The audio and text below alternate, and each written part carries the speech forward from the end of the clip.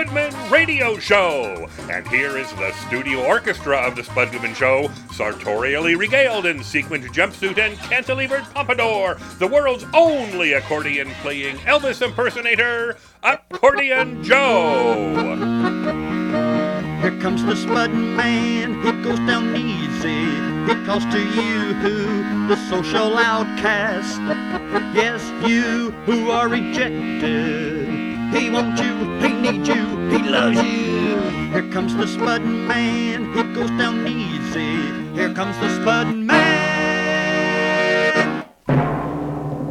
It's the Spud Goodman Show. Let's get ready to rumble. And here he is, the head cheese meister. It's Spud Goodman. Greetings, I'm Spud Goodman. That is messed up, yo. Welcome to our radio program. You know, as I've just consumed my fourth Red Bull and Pepto-Bismol in the last hour. Hey, Spud, I want to say, you're talking really fast, and you look kind of shaky. Are you okay? I'm fine. Let's just get this thing going. With me is our designated laugher, a recent addition to the show. I should add, after, sadly, our longtime staff member, Gina, had to retire from broadcasting due to her severe case of voice fry. Now performing these duties is my Aunt Dorothy. Can you give us a brief chuckle? Nothing too strenuous, just something basic. Save your best for later in the show. Okay, then. All right, now I'm supposed to acknowledge our temporary permanent co-host, Gerald Holcomb. Wink or something at our listeners. That should be sufficient. Oh, okay, I'm winking now. How about this? How about a verbal howdy do too? Howdy do, everyone. We are very happy you decided to spend some time with us. Howdy do? Really? Yeah, you know, my dad used to answer the phone with that greeting. Everyone seemed to enjoy it. You know, it's a warm way to welcome someone, don't you think? I don't think so. Yeah, maybe in Mayberry 1964. Well, as part of my job as co-host is to introduce a topic that our listeners might find interesting, I was thinking we should discuss. Look, I don't care tonight. what our executive producer told you. I am the host, and right now, I would like to toss out for discussion that whole reverse mortgage deal. I have been seeing so many freaking commercials with Tom Selleck for that thing on cable TV lately. It sounds like such an amazing financial opportunity. I mean, if you can't trust Tom, who can you trust? You ain't got the answers. You ain't got the answers. Reverse mortgages. Spud, you rent an apartment. Why would you be interested in this? Plus, you're not old enough, so it makes no sense. Well, I will someday, so I need to plan ahead here. At first, I just ignored the commercials, but after a while, they got to me. They got me to thinking, even though I really like my apartment, I might be missing out on something too good to be true. Now, of course, you know, the lender wins if I kick the bucket early, but what? What if I live to like 110 or something? I don't think it's going to happen. You know, I have really good genes in my family. You don't have to, like, give up the house until you kick the bucket or move out.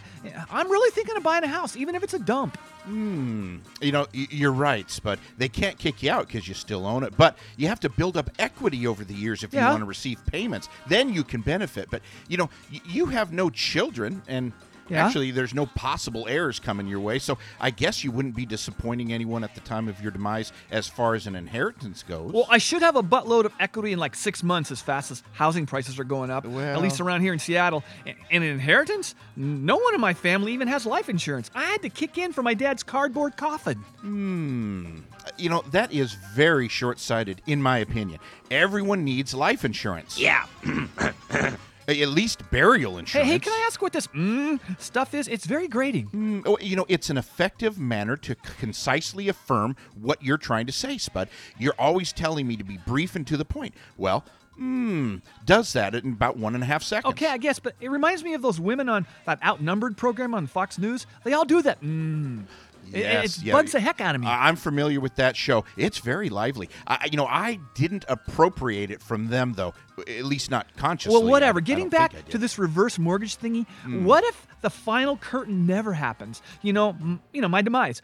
Just to stick it to those banks, I might consider trying some of those experimental drugs that are sold on the internet.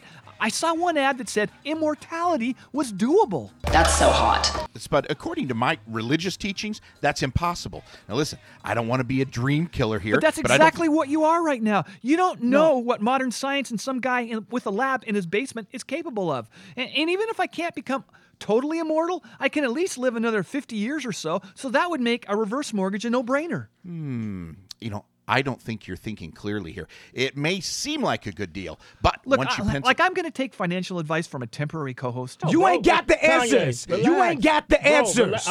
A temporary, permanent co-host. And if you do this, don't say I didn't warn you. Well, and don't say I didn't give you a heads up on this can't lose proposition. But right now, I need to introduce our musical guest, okay? Who I will be speaking to later on in the show. All right, here is Burn Sear. We're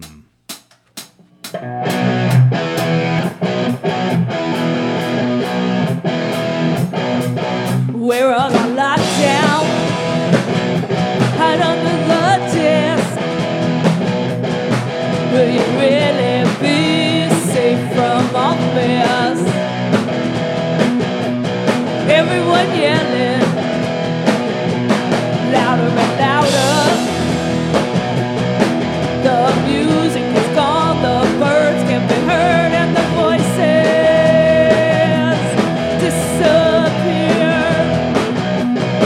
And the voices disappear.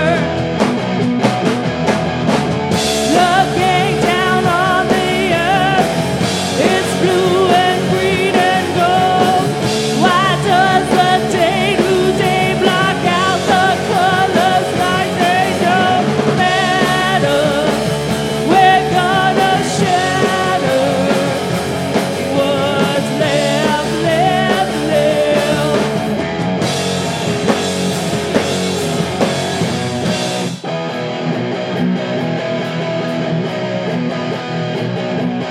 What would it be like just for one day? All the guns to lions and eyes erase plastic, the anger, clean oceans. Looking down on the earth, it's blue and green and gold. Why does the day-to-day block out the colors like they don't matter? We're gonna shatter what's left, left, left.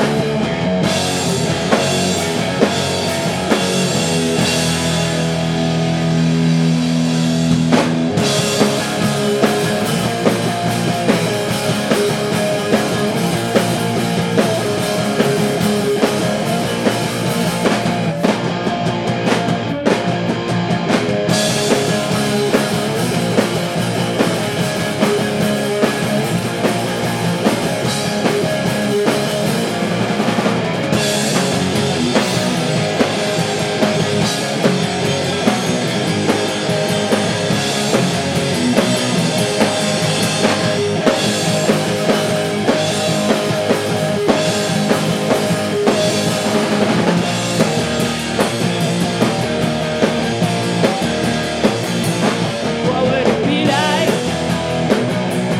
if 1 hour the world was on peace, each laughed at the food, and there was no hunger, and there was no hunger.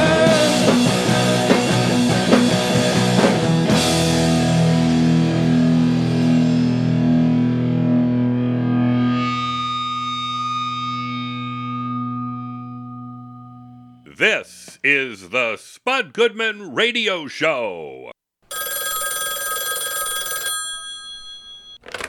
My name is Craig Ferguson, and I am on Spud's show. Hey, Spud. Yeah. Your first guest, Frank Caliendo, is waiting to speak with you. Okay, cool. This guy's pretty damn good with impressions. His John Gruden is killer. He does a lot of people most impressionists don't bother with, for sure. Yeah, but are you going to ask him to do, say, Jack Nicholson or Al Pacino? Like I've said on so many occasions, I don't treat my guests like trained seals. If he feels like doing an impression, then that's up to him. I know I wouldn't appreciate people asking me all the time to do stuff. But Spud, what would people ask you to do? You don't do impressions or jokes or really anything. Hey, I've been asked a few times over the years to say super to a fan. You know, one person even asked me to record it for their voicemail message. Yeah, Spud, I remember that one, and it was your late mother who asked you to do that. She's my sister and my daughter. Well, she was a fan of the show. All right, just put him on. Yeah, here he is.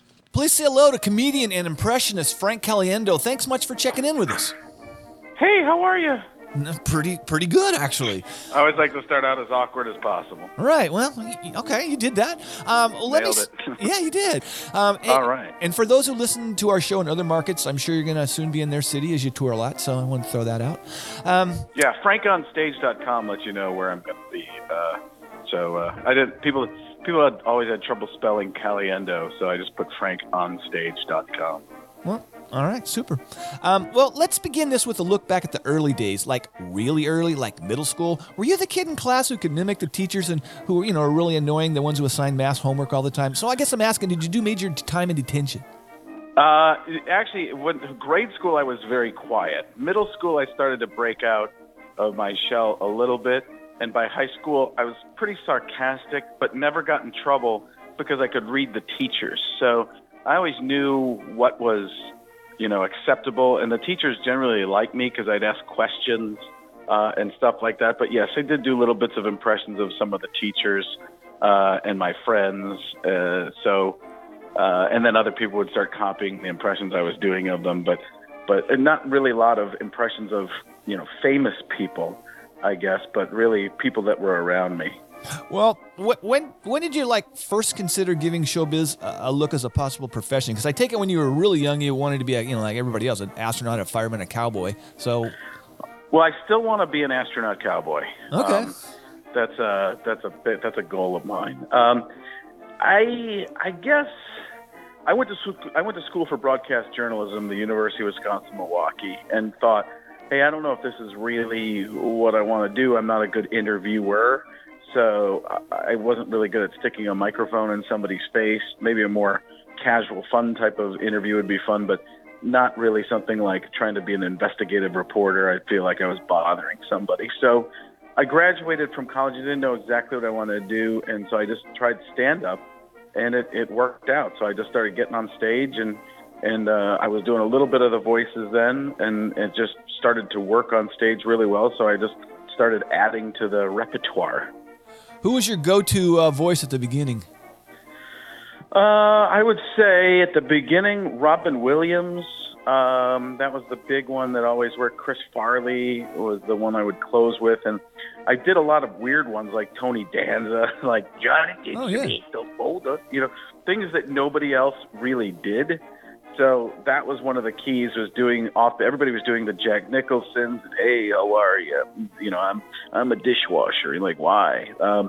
So I started just breaking down kind of what people did and looking at what made people who they were as actors or sports people and whatnot. And the Madden was the one that caught fire, John Madden, initially. And that whole idea was about he would tell you things you already know. He'd say things like, if the quarterback, if he throws the ball in, the receiver catches it in the end zone, boom, that's probably going to be a touchdown. And that just kind of caught on, that master the obvious thing.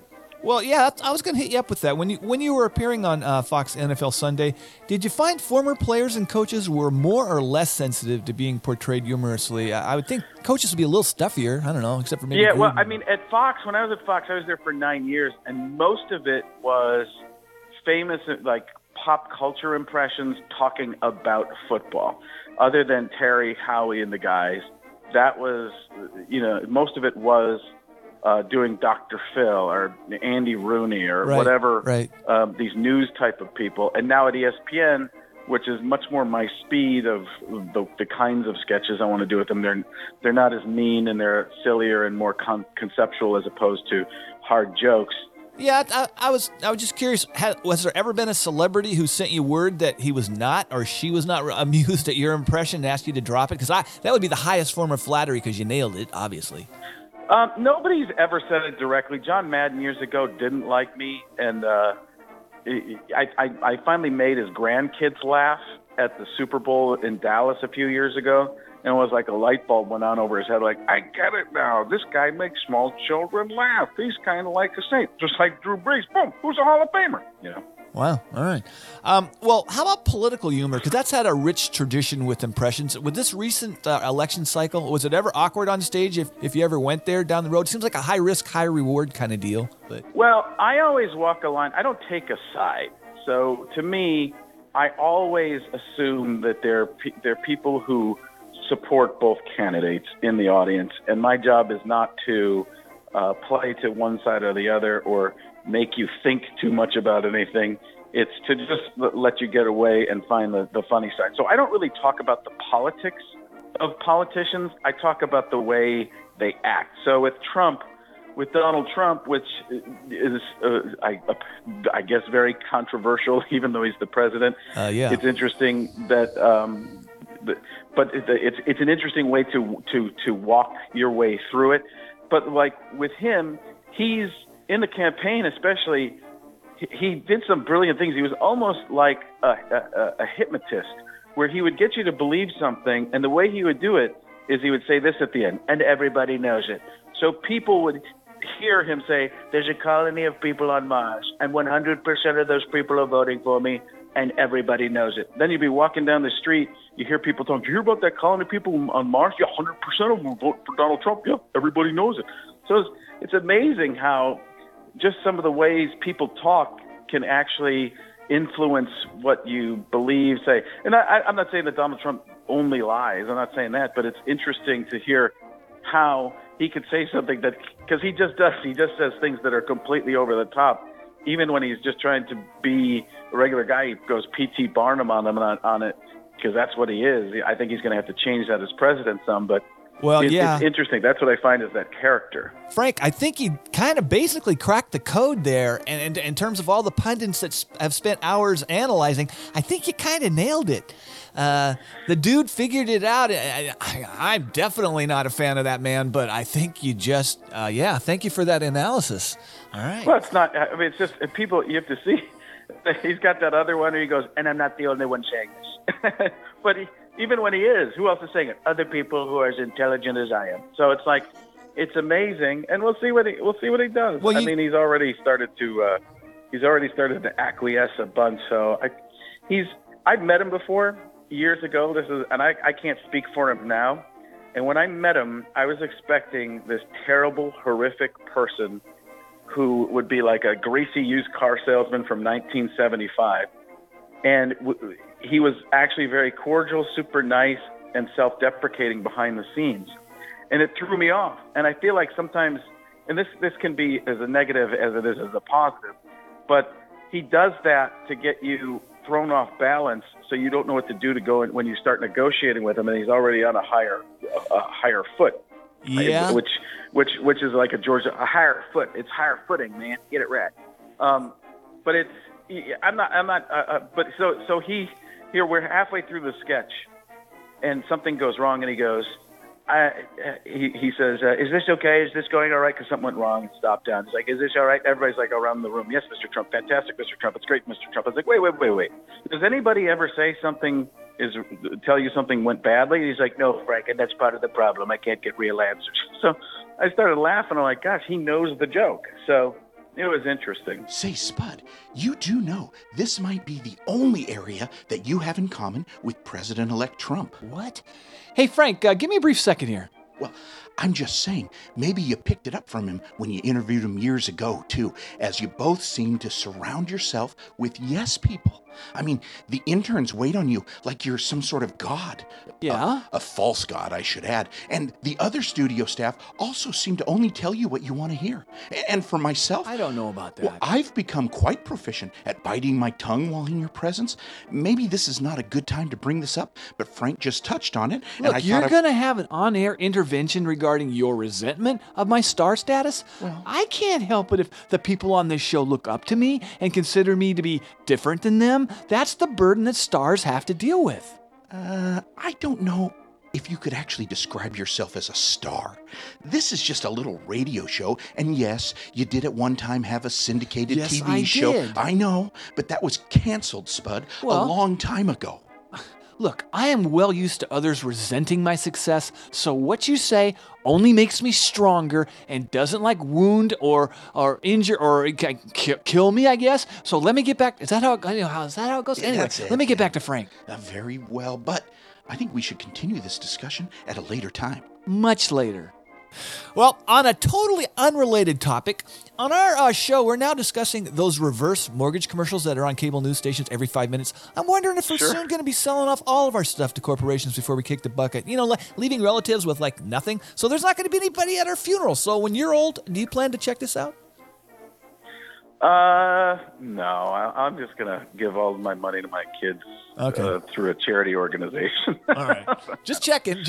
All right, super. That was a Hillary Clinton joke. That's what that was. That was tremendous. All right, super. Okay, well, let me wrap this with my required cliche closer. So here we go. Frank Caliendo, what has been your most memorable moment in show business? This interview right now. Thank you. All right, super. Yeah, it's been huge. All right, okay. All right, so, hey, I want to thank you very, very much for coming on our show. Hey, appreciate you for having me. Absolutely. Mr. Frank Caliendo. This is the Spud Goodman Show. What else is there, man? Hey, Spud. Yeah. Ted Marr, our resident psychic's on the line and ready to do a segment. Right. Just put him through. I have some stuff I want to ask him. It's just not easy knowing he's falling in love with other women right in front of my eyes. Should I do his plug now? Yeah. Okay. Ted Marr's Out of This World can be heard each Friday at 2 p.m. Pacific on KKNW 1150 AM in Seattle and on the web. Here he is.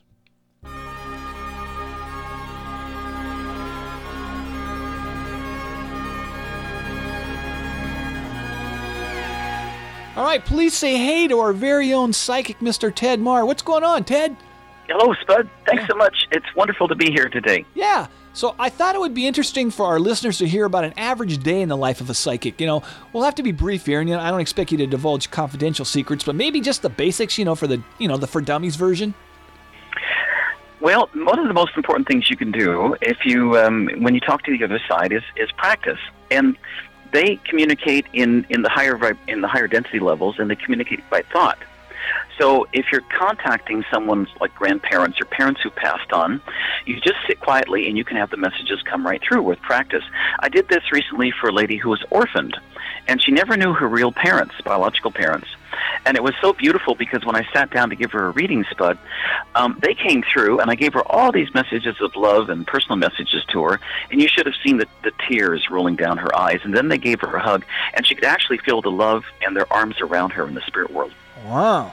Well, do psychics get nervous on first dates? I was just thinking about this, just like the rest of us non-psychics. I mean, do you know from the get-go, that you're going to get lucky on the drive over before you have to pay for dinner and a movie? Because that would take, a bit of the sting out of the total expenditure knowing in advance, At least that's for me.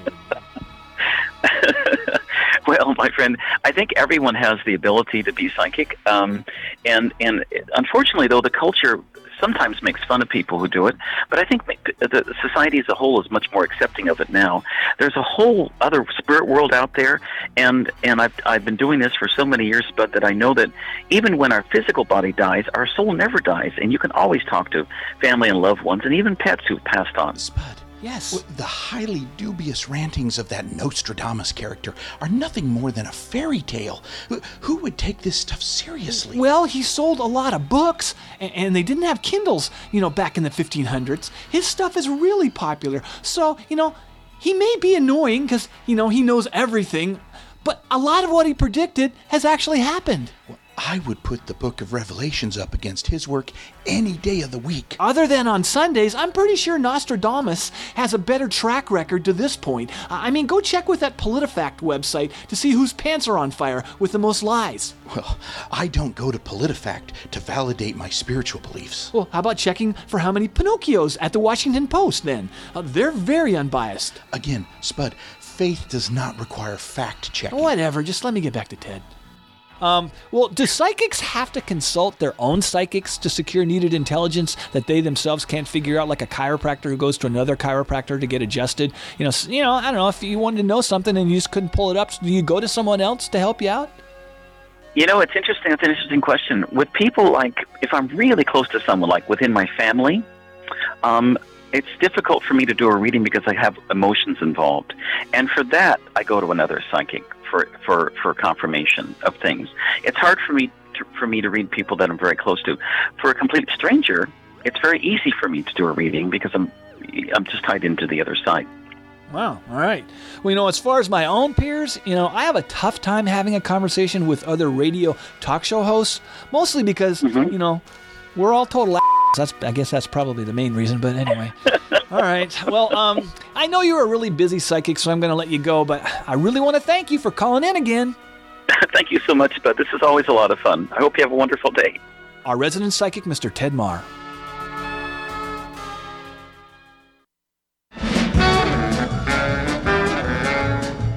The excitement continues on the Spud Goodman Radio Show following this brief intermission.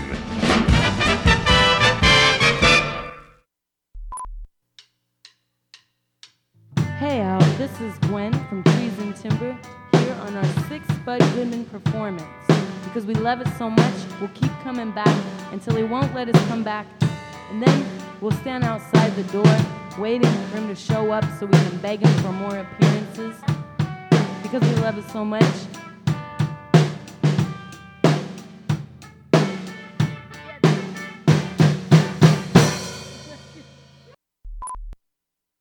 We now return to more action-packed thrills and excitement on the Spud Goodman Radio Show.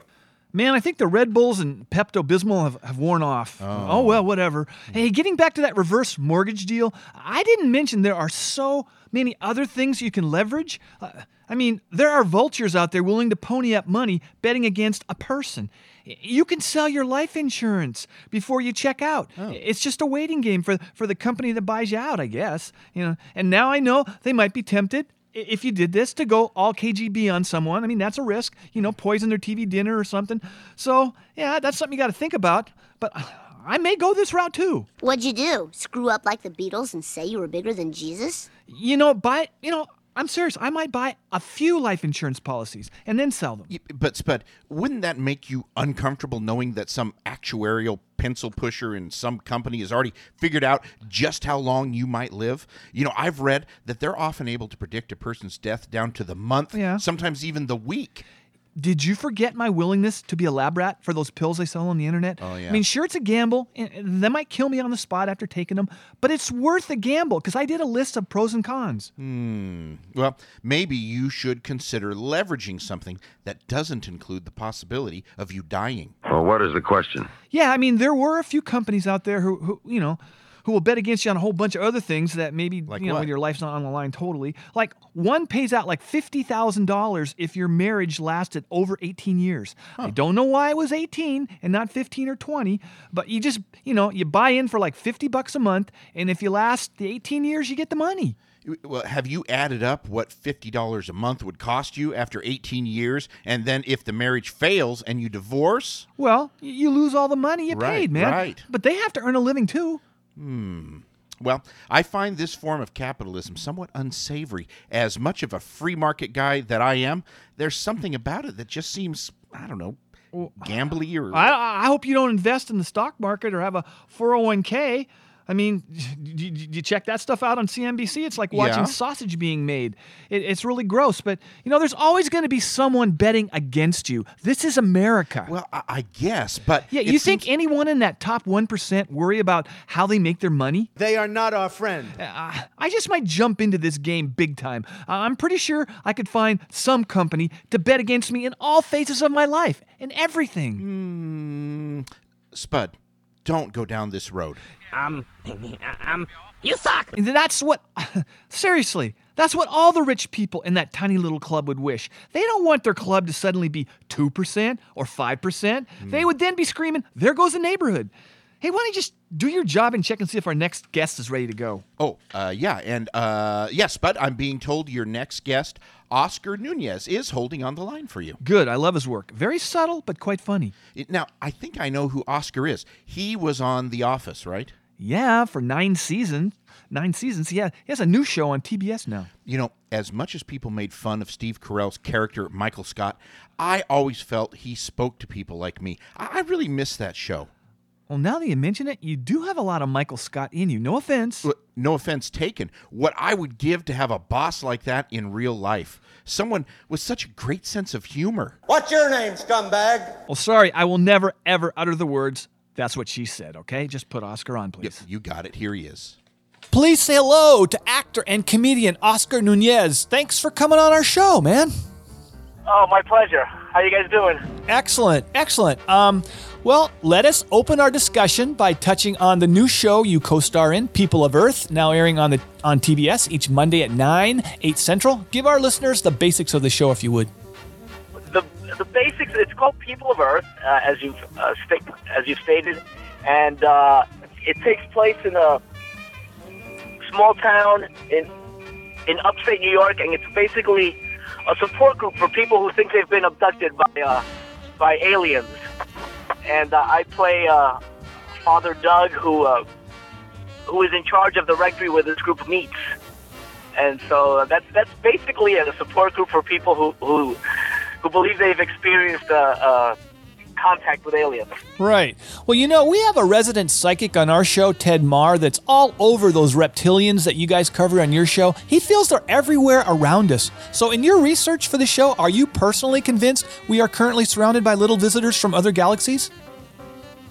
Sir, you assume that I've done research for the show. Sorta, yeah. You're a professional. No, I didn't do research for the show. I played a priest, and I went to Catholic school, so I know priests and nuns and that whole deal. So that was the way I looked at it. Same here. I don't know if there's. I'm not against it. I'm not. I don't care either way. It doesn't affect. I hope it would not affect me. Right. In the practical way. If they come and we have to pay extra taxes to them, that would be awful or whatever.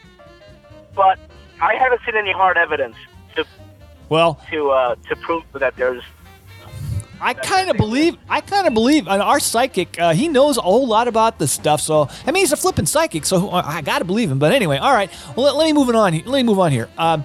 So Oscar, I'd love hard evidence. I'd love a piece of material that they're like, hey, we don't know what this is made of, or here's a body, or something like that. I would love hard evidence. I think everything I've seen so far can be explained through other things. So. Well, in the meantime, we're just going to have to rely on the wisdom of psychics and other paranormal experts, I guess. So anyway, all right. Well, I have been a fan of yours since your appearances on Reno 911 years ago. You have very good comedy taste as far as the projects you get involved in. That's my editorial statement. Thank you. Yes. So was that a blast working on Reno 911? We've had a lot of the cast members on over the years. Everybody has worked on that show is amazing. Yeah, no one's better than Carrie, Tom, and Grant, and Ben. It was a huge break for me to be on Reno.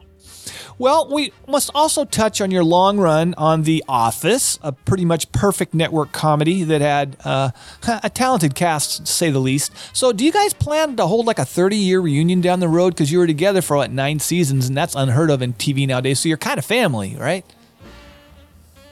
Yeah, stranger things have happened. I would love to get together. We don't get together as a whole huge group, but I see Angela once in a while.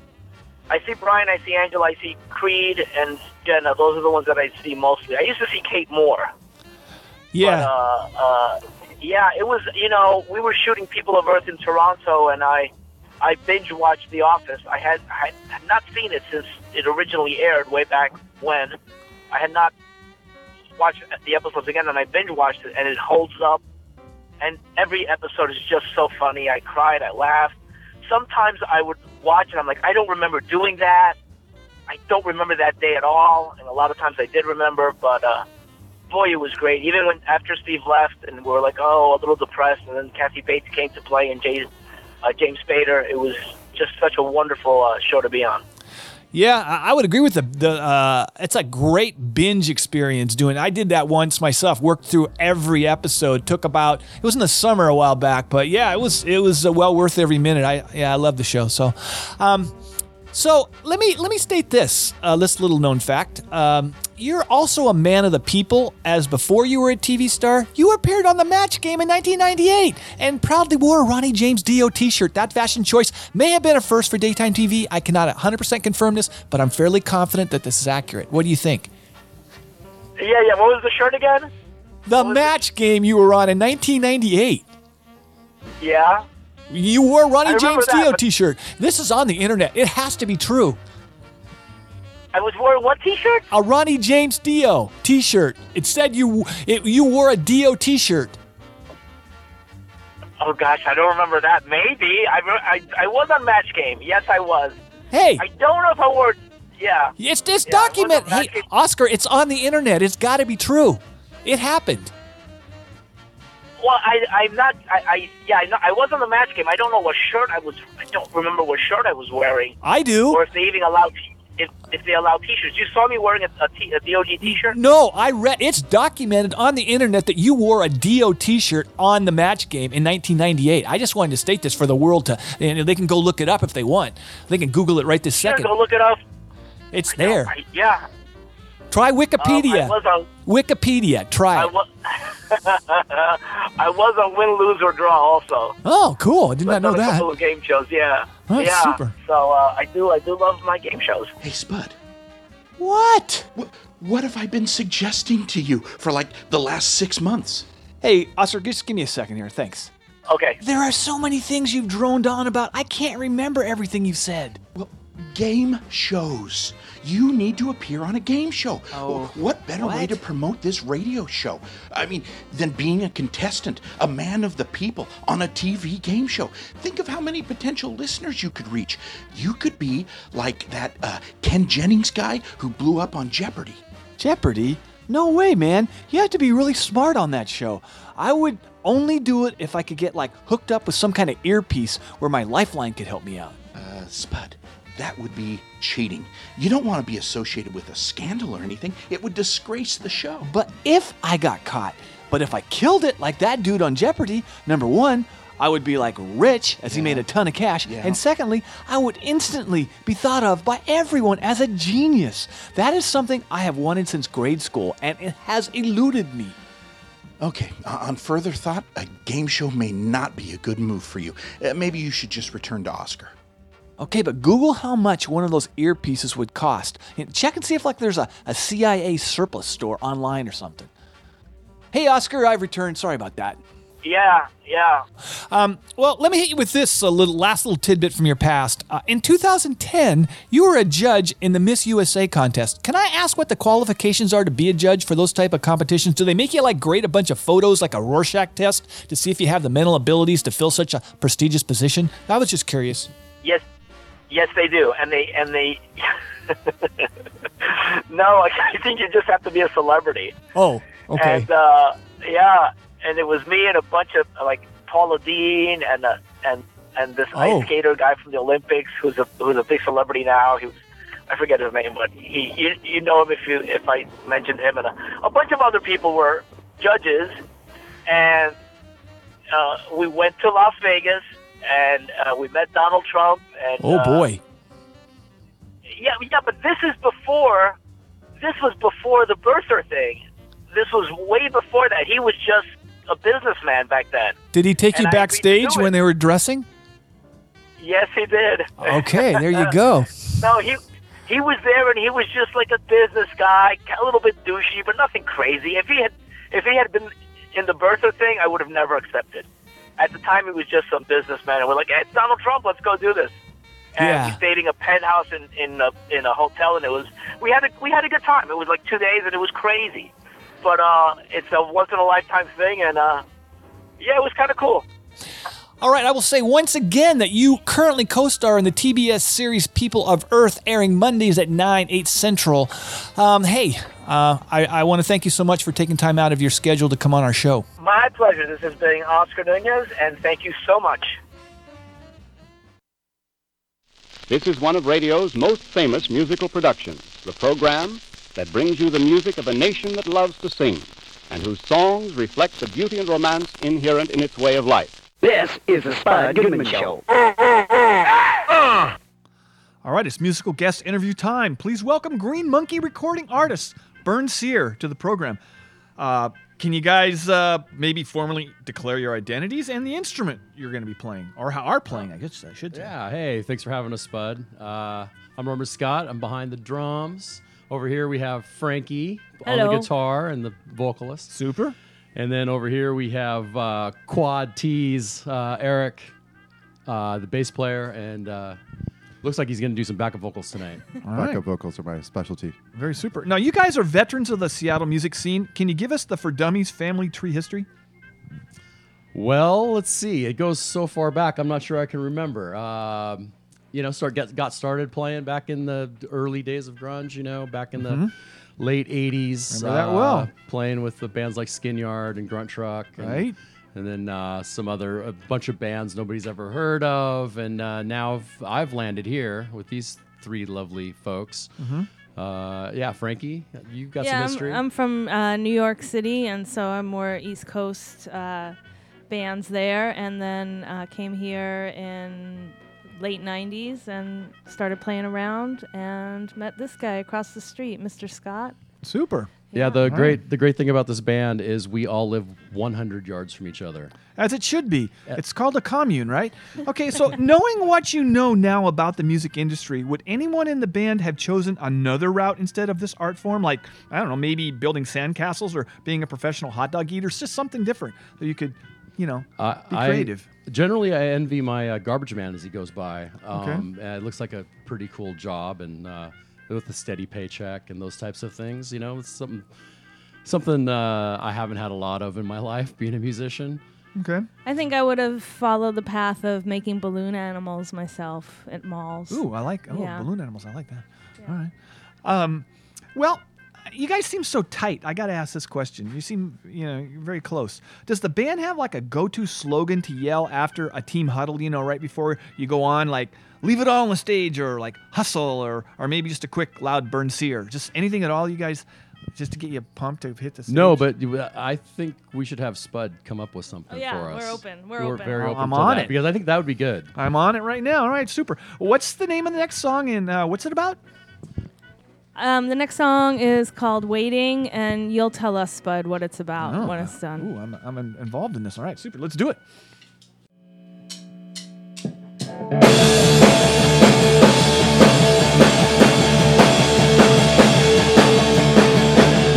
You said when your heart's unknown, all your plans seem to disappear all at once.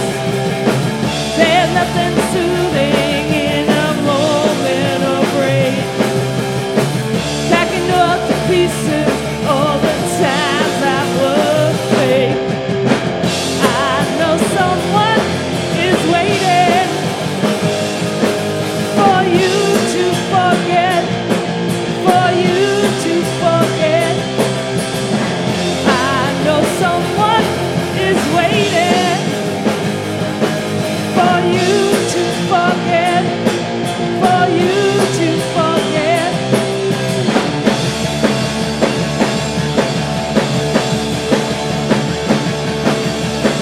How could someone keep things hidden for so long? Living in the sky, knowing hard to call your own. It's crazy funny that you held my hand when you had another one that was your big friend. Well, I know someone is waiting for you to forget, for you to forget. I know someone is waiting for you to forget, for you to forget.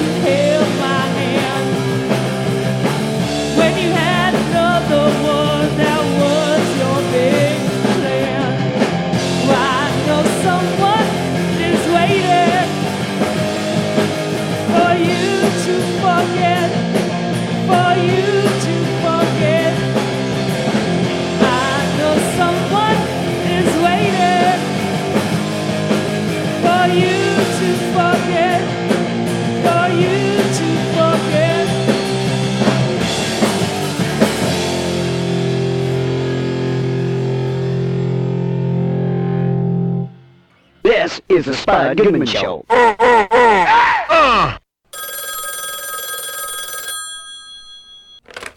this is Rob Schneider. You can do it. You're listening to Spud Goodman because obviously you're lacking a little bit of taste. Hey, Spud. Yeah. Your last guest, Jeremy Sisto, is ready to go. Okay, you may not know who this guy is, but he's a very good actor. He was in that awesome 6 Feet Under on HBO a while back, then later Suburgatory on ABC, and now he has a new show on DirecTV.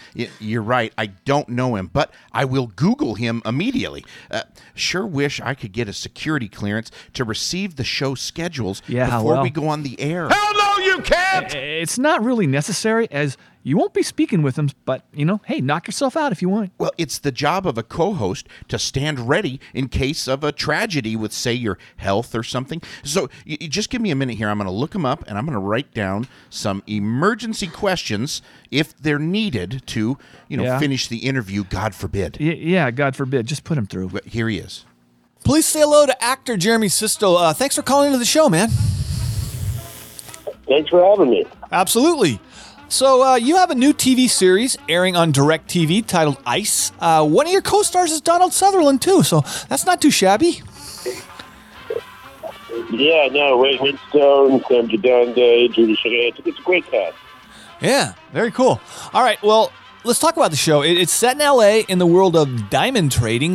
Can you now tell the difference between, like, cubic zirconium and a real deal 12-karat diamond? They both look alike to me. Have you picked up that skill? They do make good fake diamonds, I tell you. I am not an actual expert. I just play one on TV. Oh, okay. But I know what I know what an expert would see in these diamonds. But part of what's interesting about it is this, this subjective thing that the human beings and these companies decided at a certain point to make these stones, these precious stones that are pretty amazing. That they're created within the earth under all this pressure, but that a company basically decided to make these represent love, and now now they're worth millions of dollars. Now you can wear something around your neck that is worth millions of dollars, and that's a pretty intense thing to be connected to. I know I wouldn't feel comfortable wearing anything over, $100 really, because I get nervous. I'll lose it. It'll fall off. Right. I think we also learned you don't want to put that out on social media if you're wearing that stuff or having it. So I just thought I'd throw that out. But oh yeah, that's right. That's right. Yeah. No, it's really intense to have that much wealth, just on your person. Right. Yeah. Well, let me jump into the Wayback Machine for a moment. Now, your turn on the great HBO show 6 Feet and Under was quite memorable. We had Richard Jenkins on the show, and I told him I felt you guys really put together a special show that broke ground. Dealing with the dyeing business. Anyway, it was an amazing show. Yeah. It was, and that was really the beginning of of all this amazing TV that we're seeing now. That was early days, so it was really, one of the things that I felt really lucky that I was a part of that, the beginning of that movement of storytelling, and yeah, this is in that tradition in a lot of ways. I mean, this is a high impact, high pressure show where the stakes are crazy, and you find these characters in situations that you really would not want to find yourself in. Whereas 6 Feet Under was kind of much more down to earth and things we can all relate to. But the character, especially, is for myself, is kind of a similar track in the sense that on the surface you'd be somebody that you really wouldn't want to be one of your loved ones. You'd be a real hassle, but he's a complicated character, and he's allowed me to show sides of myself that are I'm not hugely proud of, but I'm proud to play. Right, yeah. Hey, Spud. What? Excuse me, Jeremy, I'll just be a second. What? I bet you can really relate to Jeremy, having to portray a troubled and emotionally confused character.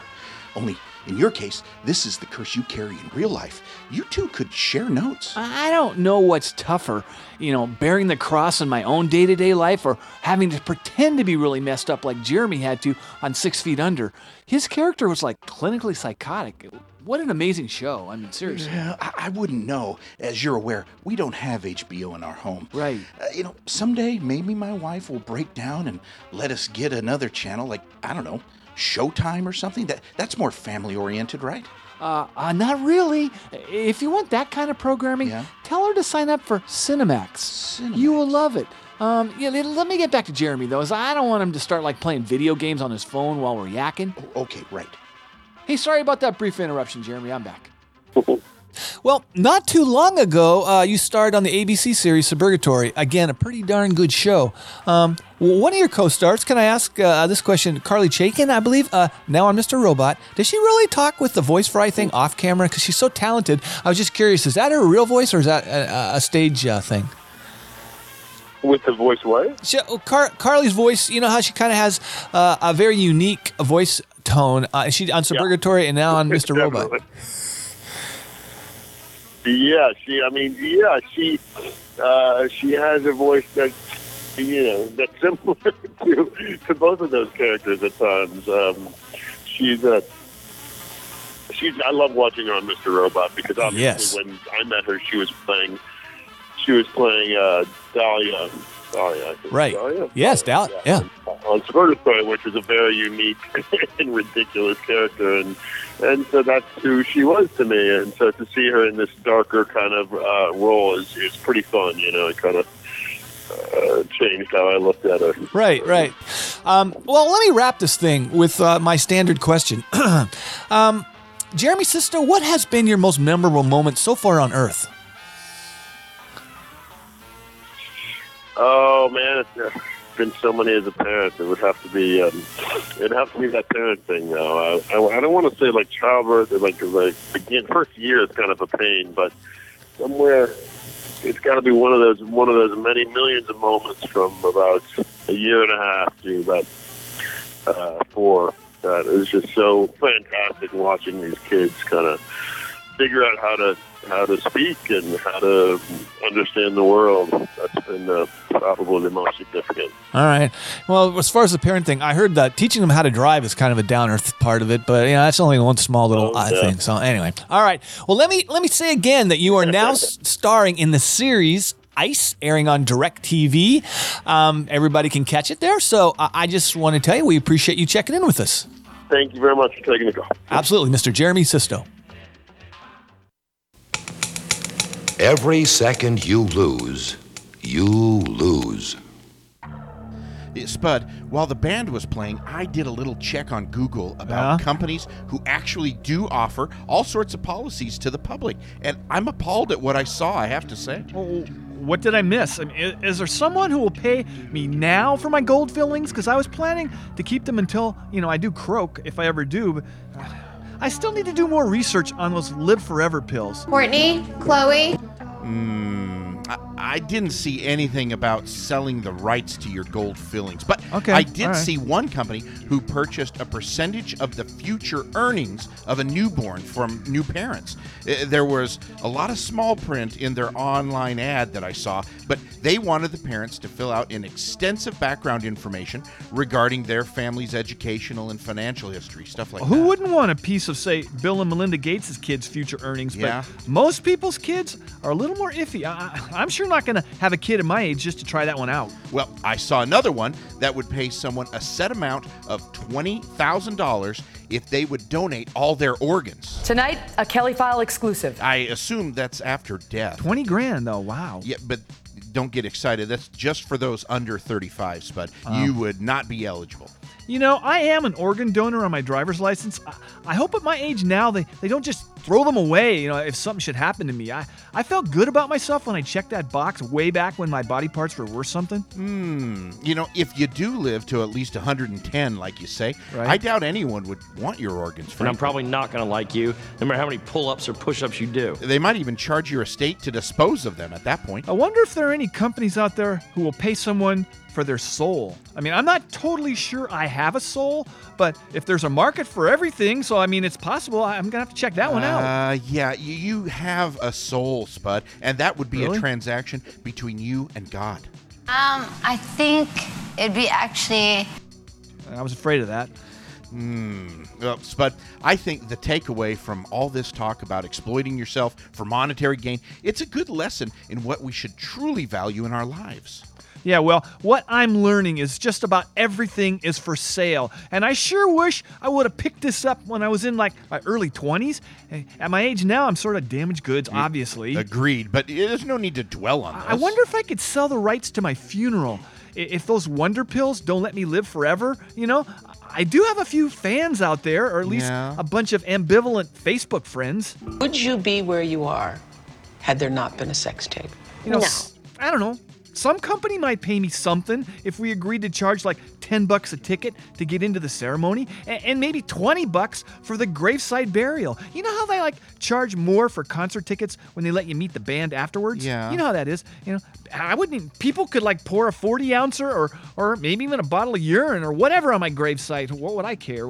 When I get home, I'm gonna check it out. I'm thinking about this. Yeah, I didn't see that offer, but you never know. You might find it. Yeah, all right. Well, let me wrap this show up, all right? I am Spud Goodman. Be all that you can be, and I mean that. God bless and ciao. Bye-bye. Once again, here is Burn Sear. Clouds turning gray, falling down. I think I'll sit here for a while. Life moves so fast, stand still. Things keep on spinning. Voices of the past keep talking. What are they saying? Turn the light on to feel safe and warm. Words in my head of the songs I believe in. Up in the house, lots of breath, but no one's living across the crowded street. A million eyes. What are they seeing out the back door? There's a lamp. The mood it changes. Turn the light on to feel safe and warm. Words in my head of the songs I believe in. Turn the radio on. I wanna hear you. The song that filled my heart.